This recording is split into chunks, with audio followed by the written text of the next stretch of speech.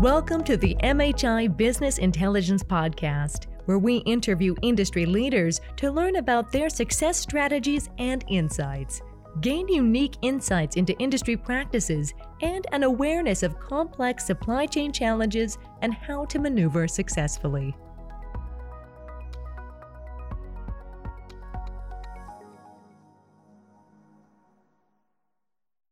In the supply chain industry, operational performance is crucial for success. It requires a deep understanding of the industry, adapting to change, and a commitment to continuous improvement.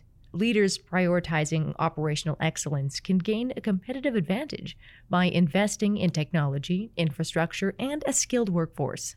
In short, operational performance is the lifeblood of the supply chain industry, and those who prioritize it will find success in today's fast-paced marketplace.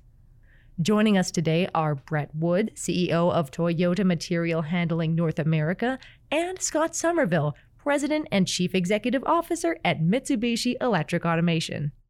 Our first question is, how do you measure operational performance? Yes, Brett, we'll go to you. So it's a great topic, and we measure different metrics every day. There's a lot of visibility to each one so that all the associates, all the employees can see the metrics with a lot of visual aids. There's a lot of transparency. Some of the ones that we start with are safety, quality, efficiency, and on-time delivery. Each morning we have a meeting. It's around 7 in the morning, and it's called an adrenaline meeting, and it's in our adrenaline room. And every day we have the managers and the leaders come to this room. On the walls are all those topics: safety, quality, efficiency. Anything that happened yesterday, we want to see the metric of that to help us improve for the next day. And it could be anything related to even weather, suppliers, absenteeism, anything that impacted the factory and the plant during that day. We want to make it better the next day. My advice would be, if you want to have a meeting in 15 or 20 minutes with that many topics, have no chairs in the room. So we have no chairs in that room, and the meeting usually gets done in about 20 minutes. Great. Yeah, very similar situation, Brett, at Mitsubishi Electric. So we have about 29 or 30 we call corporate KPIs. And it crosses over. It's not just operational. There's some sales and marketing related goals as well. And we employ visual management, much like Brett was talking about. We don't have one room or one board. We actually have, each department has a board that hangs in their area. This is where we tie departmental goals to our corporate strategic goals. And so everyone has a line of sight. They can see it right there. Once a month, we do a review. And like Brett was saying, there's no chairs. This is people walking around, and a lot of people are online as well. We want this to be very inclusive. So there's probably 68, 70 people from within the company that participate in these review meetings. There's someone from each department that reviews their particular board, talks about, are they red or green? Are they doing well, or are they behind? And we actually call it embracing the red. We want challenging goals. So if there's a lot of red, that's okay. We know people have challenges they're working towards. The key thing is the countermeasures. What are they doing to do better and improve? So we do this once a month, each board in 2 different sessions.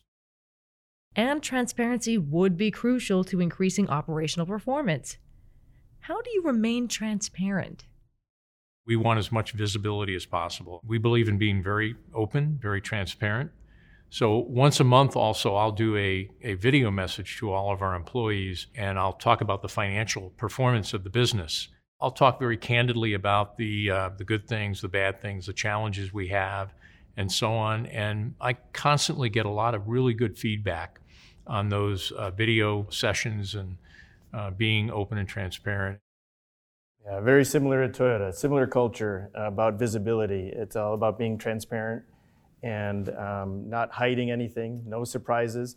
Matter of fact, we have a little bit of a rule or saying when we go to a meeting, give the bad news first.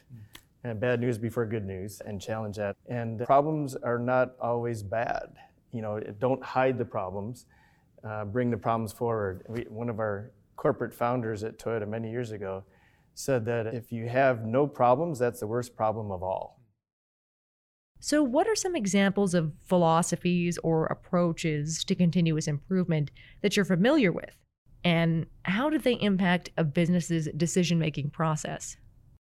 Kaizen, continuous improvement, is one area and element that I'm sure many people are aware of. And Hoshin Kanri, another philosophy. So, for example, Hoshin activity could be very structured and also dynamic in how it could change your direction or a business decision. It could involve new technology, maybe even automation. It'd be a significant change in significant direction. Whereas Kaizen is probably a little bit more about small, continuous improvements, try to happen every day even. And the spirit of that is no idea is a bad idea. Bring your Kaizen ideas forward, whether they're related to anything, safety, quality, like I mentioned earlier, or efficiency. Like I said, small ones are just as good as big ones, big ideas. We have a phrase that we like to say that small hinges can swing big doors. So small Kaizen ideas are good. Keep bringing them to your leaders, and you never know what big door that might open in the future. You know, Brett's bringing up a great point regarding no idea is a bad idea. I think there's a lot in industry today about innovation, and I would put continuous improvement in the same bucket. You've got to create a culture where you reward risk-taking to a reasonable degree. That would apply to trying to improve a process, also developing a new product or new opportunity. And it really starts at the top. And it's obvious in hearing Brett that he's passionate, as I am, about these things. You've got to really create that real positive environment, but allow people to take risks and make sure they understand if they fail and there was good intention, they're going to be rewarded, let alone harmed or ostracized. Yeah, I agree. It starts at the top with all the leaders. And maybe many, many years ago, there was a culture of the raised nail would get hammered down. Yeah. we can't have that anymore. You know, they can't be afraid to bring ideas to their leaders or their manager. And we need to recognize that and reward that as much as possible. And I think, and I don't know if Brett would agree with this or not, but I know in our business, we being myself and my team, are given a fair degree of autonomy to implement a lot of these initiatives and programs and so on that speak to culture. And so that phrase you used, the raised nail gets hammered down, I think that's probably old school Japan, but I think some of that still does exist. But I think what we've done is we've taken the best of Japanese business culture and we've mixed that with the best of American business culture and really tried to develop good organizations as a result. I think really you want to take advantage of everything that's available. But here's what I will say, is it's important to have a team that is intellectually curious and has a strategic mindset. As Brett was saying, there's no particular technology, but if you have that intellectual curiosity and strategic mindset, you will find the best answers, the best solutions to your problems for continuous improvement. So if other companies want to make improvements to the operational performance, what kind of advice would you give out and where would you start? At Toyota, we believe in starting with the hiring process, making sure that you get the people on your team that are passionately curious and are problem solvers. So we have a strategic hiring process now that actually targets those people that would fit into our culture, exhibit our core values as best as possible, and getting the right people on the team that will look for continuous improvement ideas and be problem solvers. And those are good things to find in an interview process. And then once they're hired on the team, just listening to their voice, listening to their ideas, and to have a diverse team. So you get diverse ideas, different mindsets coming to the team to work together on solving the same problem. Matter of fact, getting the team together and listening to ideas, we even tell our managers, you were given 2 ears and 1 mouth for a reason. Listen twice as much as you talk. Listen to everybody and try to get their ideas. And then thirdly, I would say after hiring and listening, cross-training is also a really good element, and some advice I would give to other companies. Making sure that each person understands what their teammate is doing. So if you can cross-train them a little bit, they'll have more empathy for their job. And everybody has a customer. Everybody is a supplier to something or someone. Whether you're on a factory line or you're in an office environment, you're always either sharing an idea or working together with a team in that relationship. And if you know more about what that person did before you or after you with the cross-training, then the team will work a lot closer together. Yeah, Brett alluded to this, but continuous improvement requires continuous learning. And whether you're learning from someone that sits next to you or whether you're learning from a supplier, take advantage of that. Even as CEOs, we're constantly learning from our peers. I'm a pretty voracious reader of business articles. I don't like to necessarily read books, but those 3-4 page articles I think can be very insightful, and there's a lot of good current information out there on what people are doing. And I think you just have to understand that no matter where you're at in your career, it's a continuous learning process, and you have to do that. That gets back to that aspect of intellectual curiosity that I talked about, strategic mindset. Brett talked about hiring the right individuals, and I think some of it can be learned. I mean, everyone's looking to adapt and so on, but obviously there's some foundational elements that you want to look for so that people are a good fit. And so, what are some ways in which your company recognizes and rewards employees for their contributions to operational performance? In formal ways. So we have awards, we call them GEM awards. I just signed off on a lot of GEM awards for the quarter.